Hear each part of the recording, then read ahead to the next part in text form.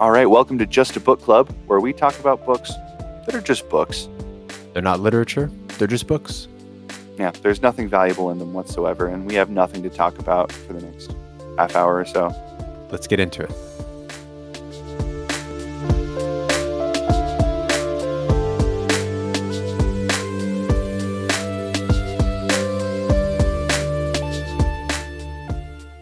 Welcome to Just a Book Club. I'm Rowan Constantine. And I'm Alex Delbar. And today we are going to be discussing Animorphs Book 4, The Message. Brief summary just to get us going. Told from Cassie's perspective, the group meets after Cassie and Tobias have a dream where they feel someone calling them from the ocean, and Jake sees a news report where someone found a piece of Andalite wreckage on the beach. The gang uses dolphin morphs to attempt to go investigate, but are distracted. Cassie telepathically connects with a whale, who is able to describe the location of the call. When they eventually investigate the source, they discover that an Andalite youth nicknamed Axe has been trapped at the bottom of the ocean. They rescue Axe, who joins the group. So that's a very bare bones summary. Was there anything that stuck out to you this time around? So now that I see that this book, the fourth book, is set in the ocean, and obviously it's a series about morphing into all kinds of different animals.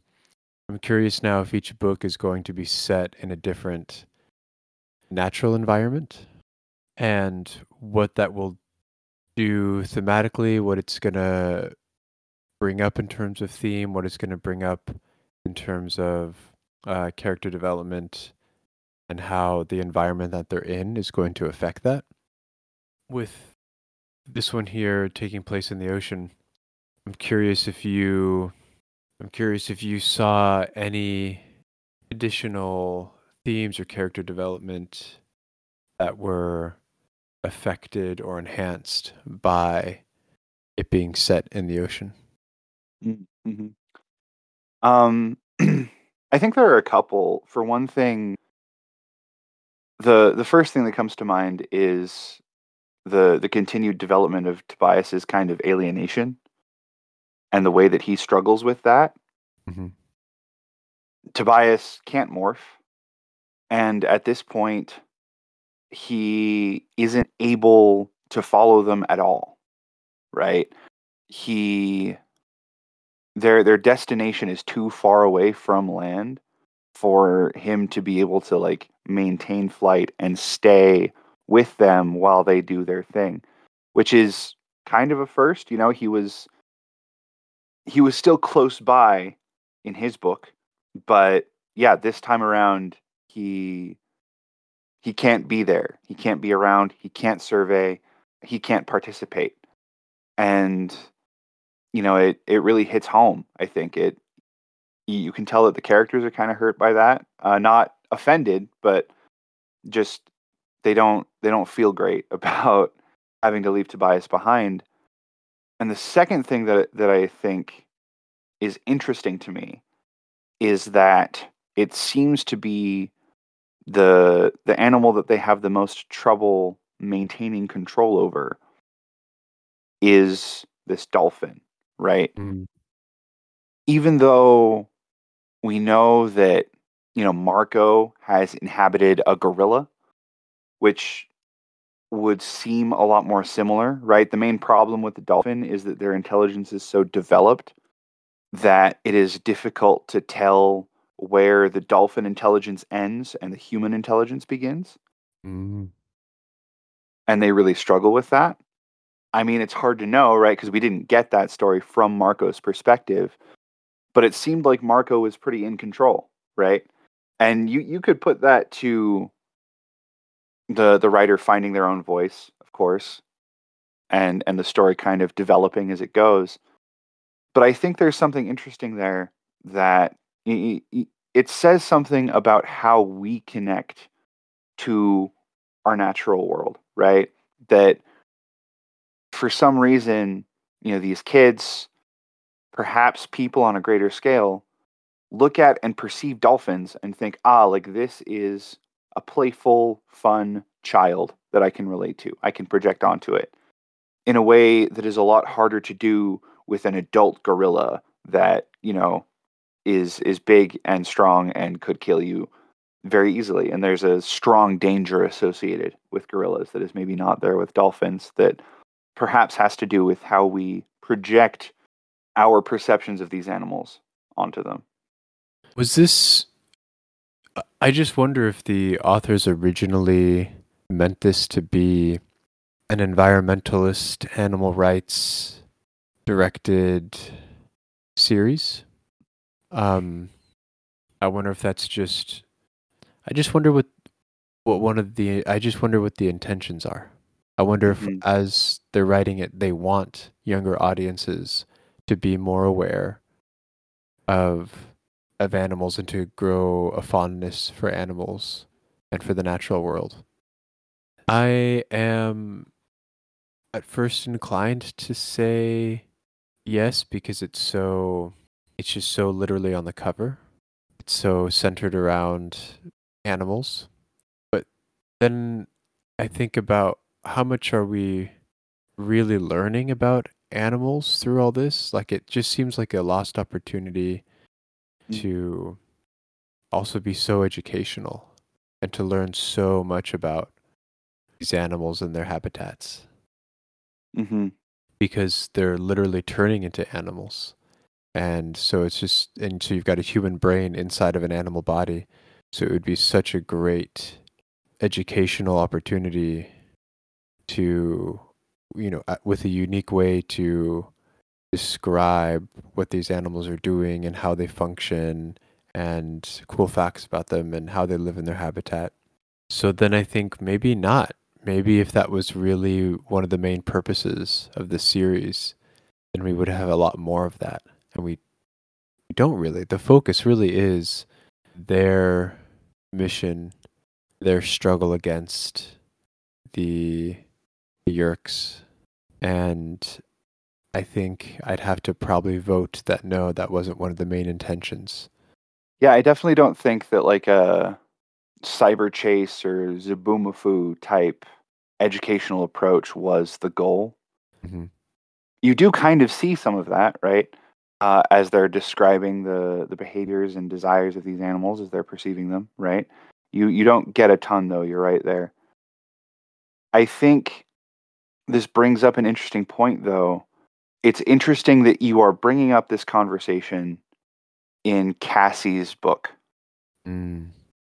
and I wonder about that because this is something that I've been thinking about a lot with this book is how well Applegate manages.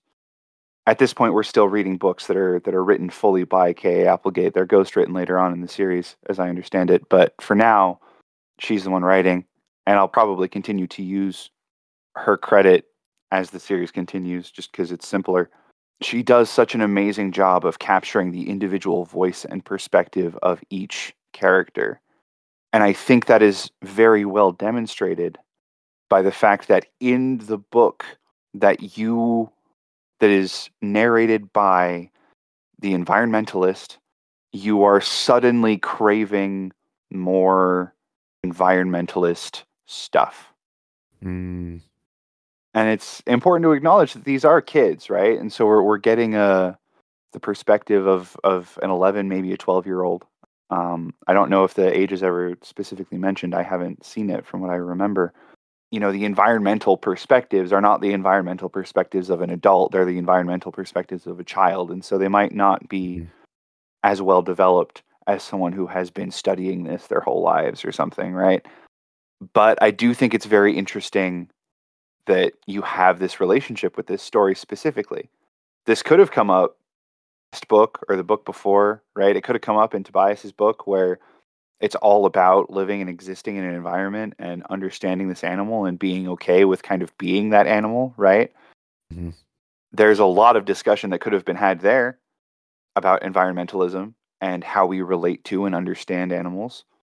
Didn't really come up though. It came up in the book about the environmentalist. Mm. That is fascinating.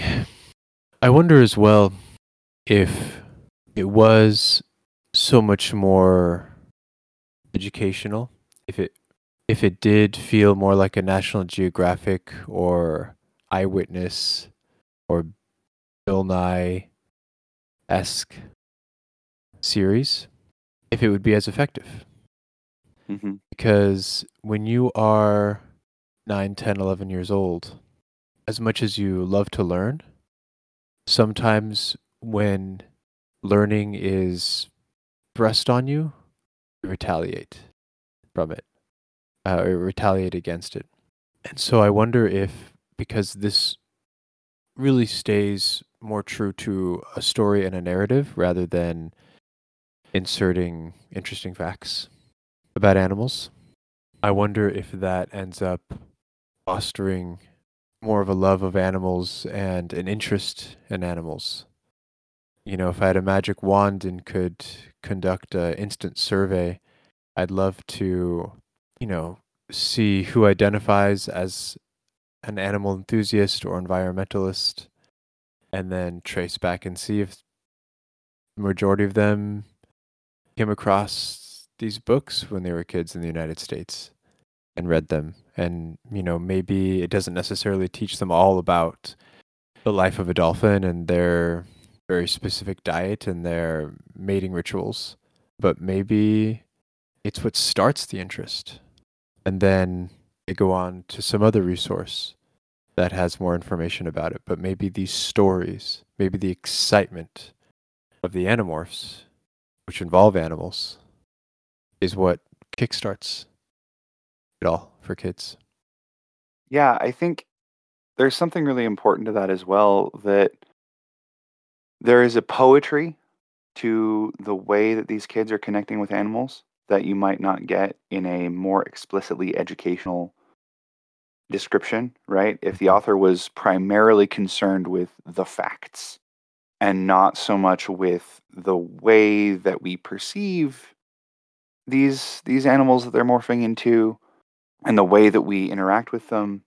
If the author was just concerned with like, here are some cool animal facts, this is how they're doing, moving on. Mhm. I don't think it would foster that same interest, not only because of the retaliation aspect, but because you can know a lot about a thing without empathizing with it or connecting to it, Mhm. right? You can. I interact with a lot of hunters at my job. Mhm. I have for a while now. I live in an area where hunting is a very popular hobby and sport, I guess, is the right description. Even if that feels a little off.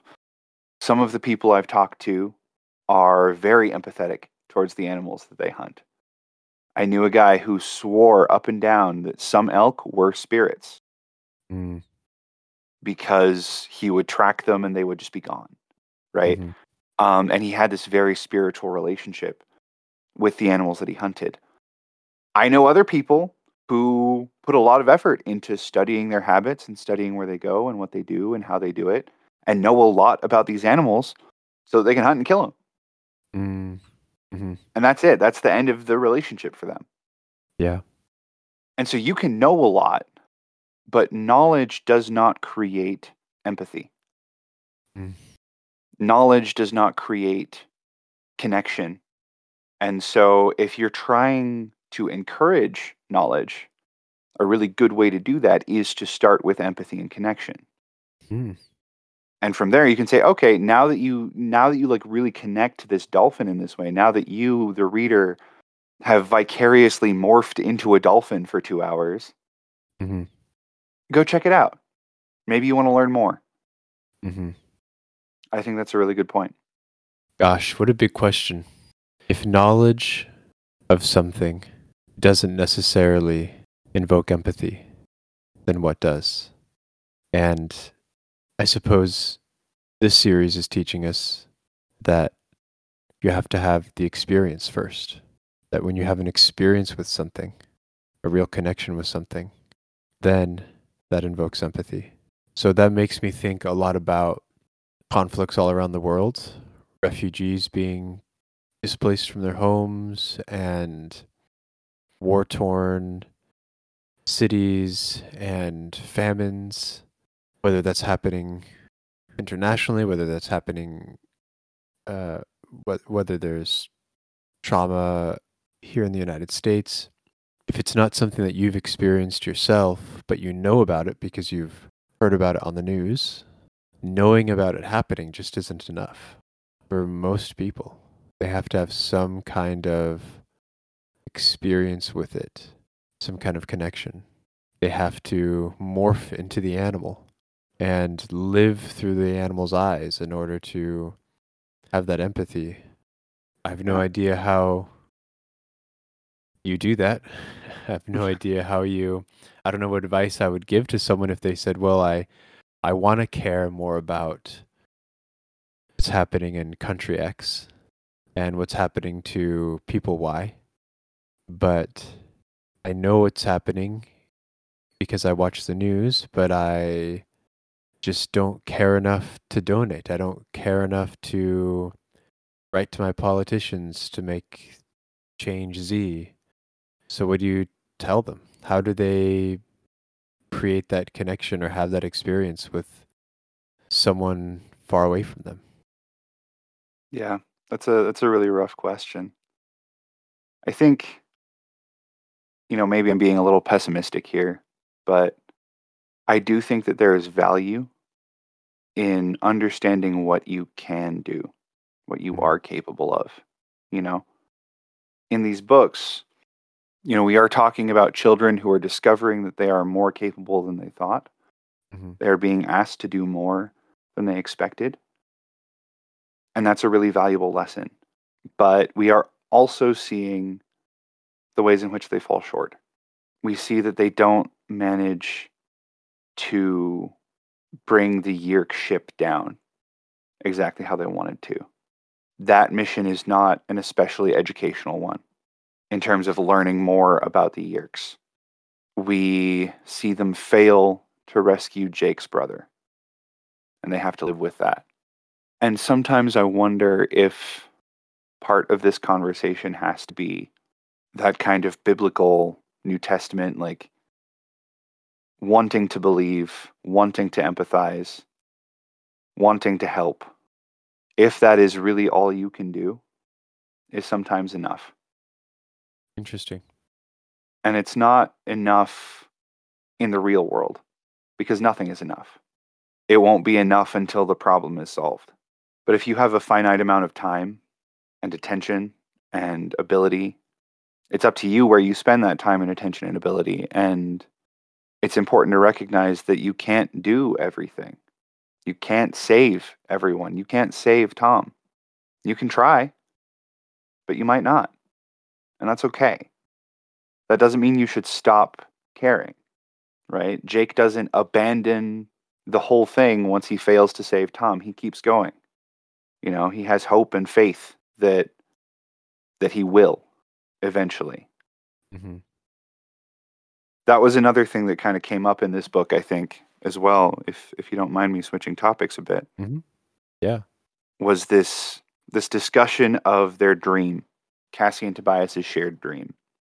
So we have this shared dream that they have where someone is calling for help from the ocean. Jake sees on the news that someone found a little piece of metal that has Andalite writing on it that he recognizes from being in the Hmm. ship in the first book. And that's all they have to go off of.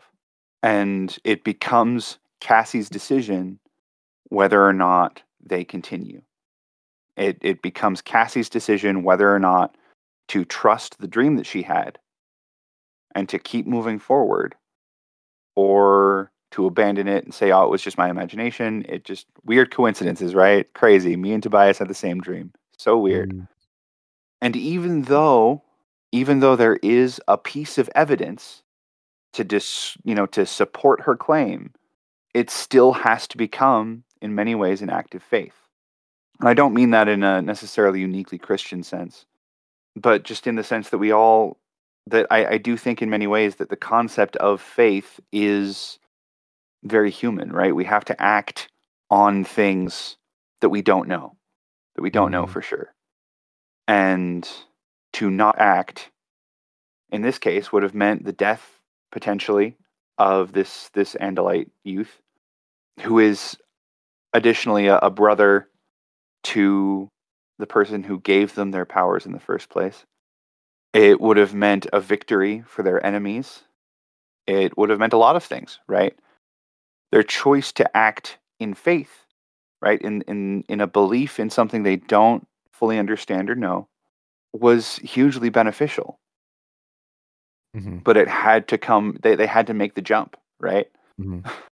Yeah, and if the word faith has too much religious weight for us, we can just replace that word with hope, right? Yeah. And that's the crazy thing about us humans, right? Is that we can hope for something that we, like you said, that we don't fully understand. You know, you and I can have a dream about the same thing, which implies someone underneath the surface of the ocean needs desperate help. And we don't fully understand it.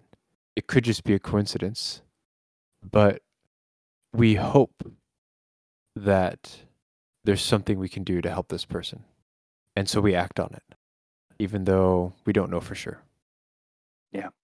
And that's what motivates us to do all sorts of good things that we never would have done otherwise.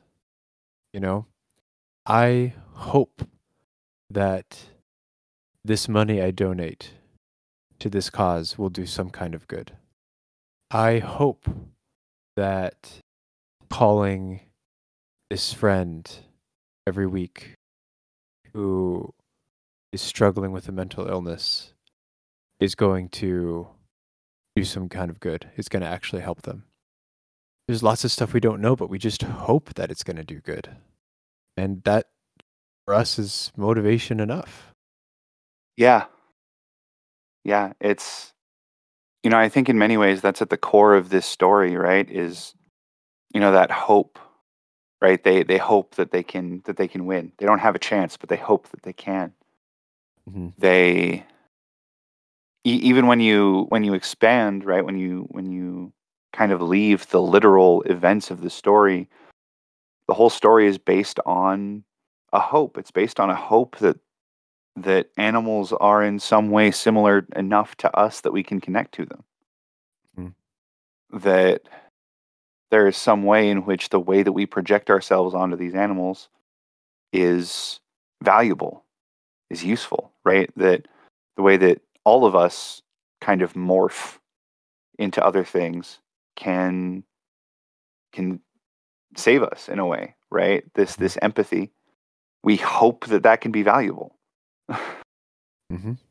There's a quote from one of my favorite authors, Terry Pratchett, in the book Hogfather, which is an amazing Christmas book. If you ever want to read a fun fantasy satire Christmas book, where they're describing the purpose of this Santa Claus stand-in, the Hogfather, and it basically says like the character describing this principle leads the other character that he's having a conversation with to this conclusion that that the Hogfather, Santa Claus, is a lie, and that kids need to believe in those lies. They need to believe in Santa Claus and the Tooth Fairy, because believing in those lies is a step towards believing in bigger lies: truth, justice, mercy, that sort of thing.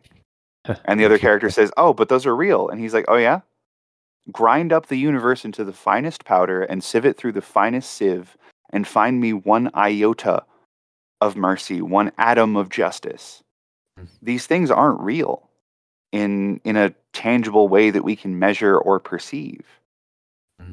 And yet we hope that they can have some effect on the world. Mm-hmm. That we can place upon the world some sense, some logic, some reason for existing, right? And maybe there is one, but we don't know that. We hope it. Mm-hmm. But because we hope it, it becomes real. Mm-hmm. Thank you so much for listening to Just a Book Club. I'm Rowan Constantine. I'm Alex Delbar. Join us next week on Wednesday for Animorphs Book 5, The Predator. We'll see you then.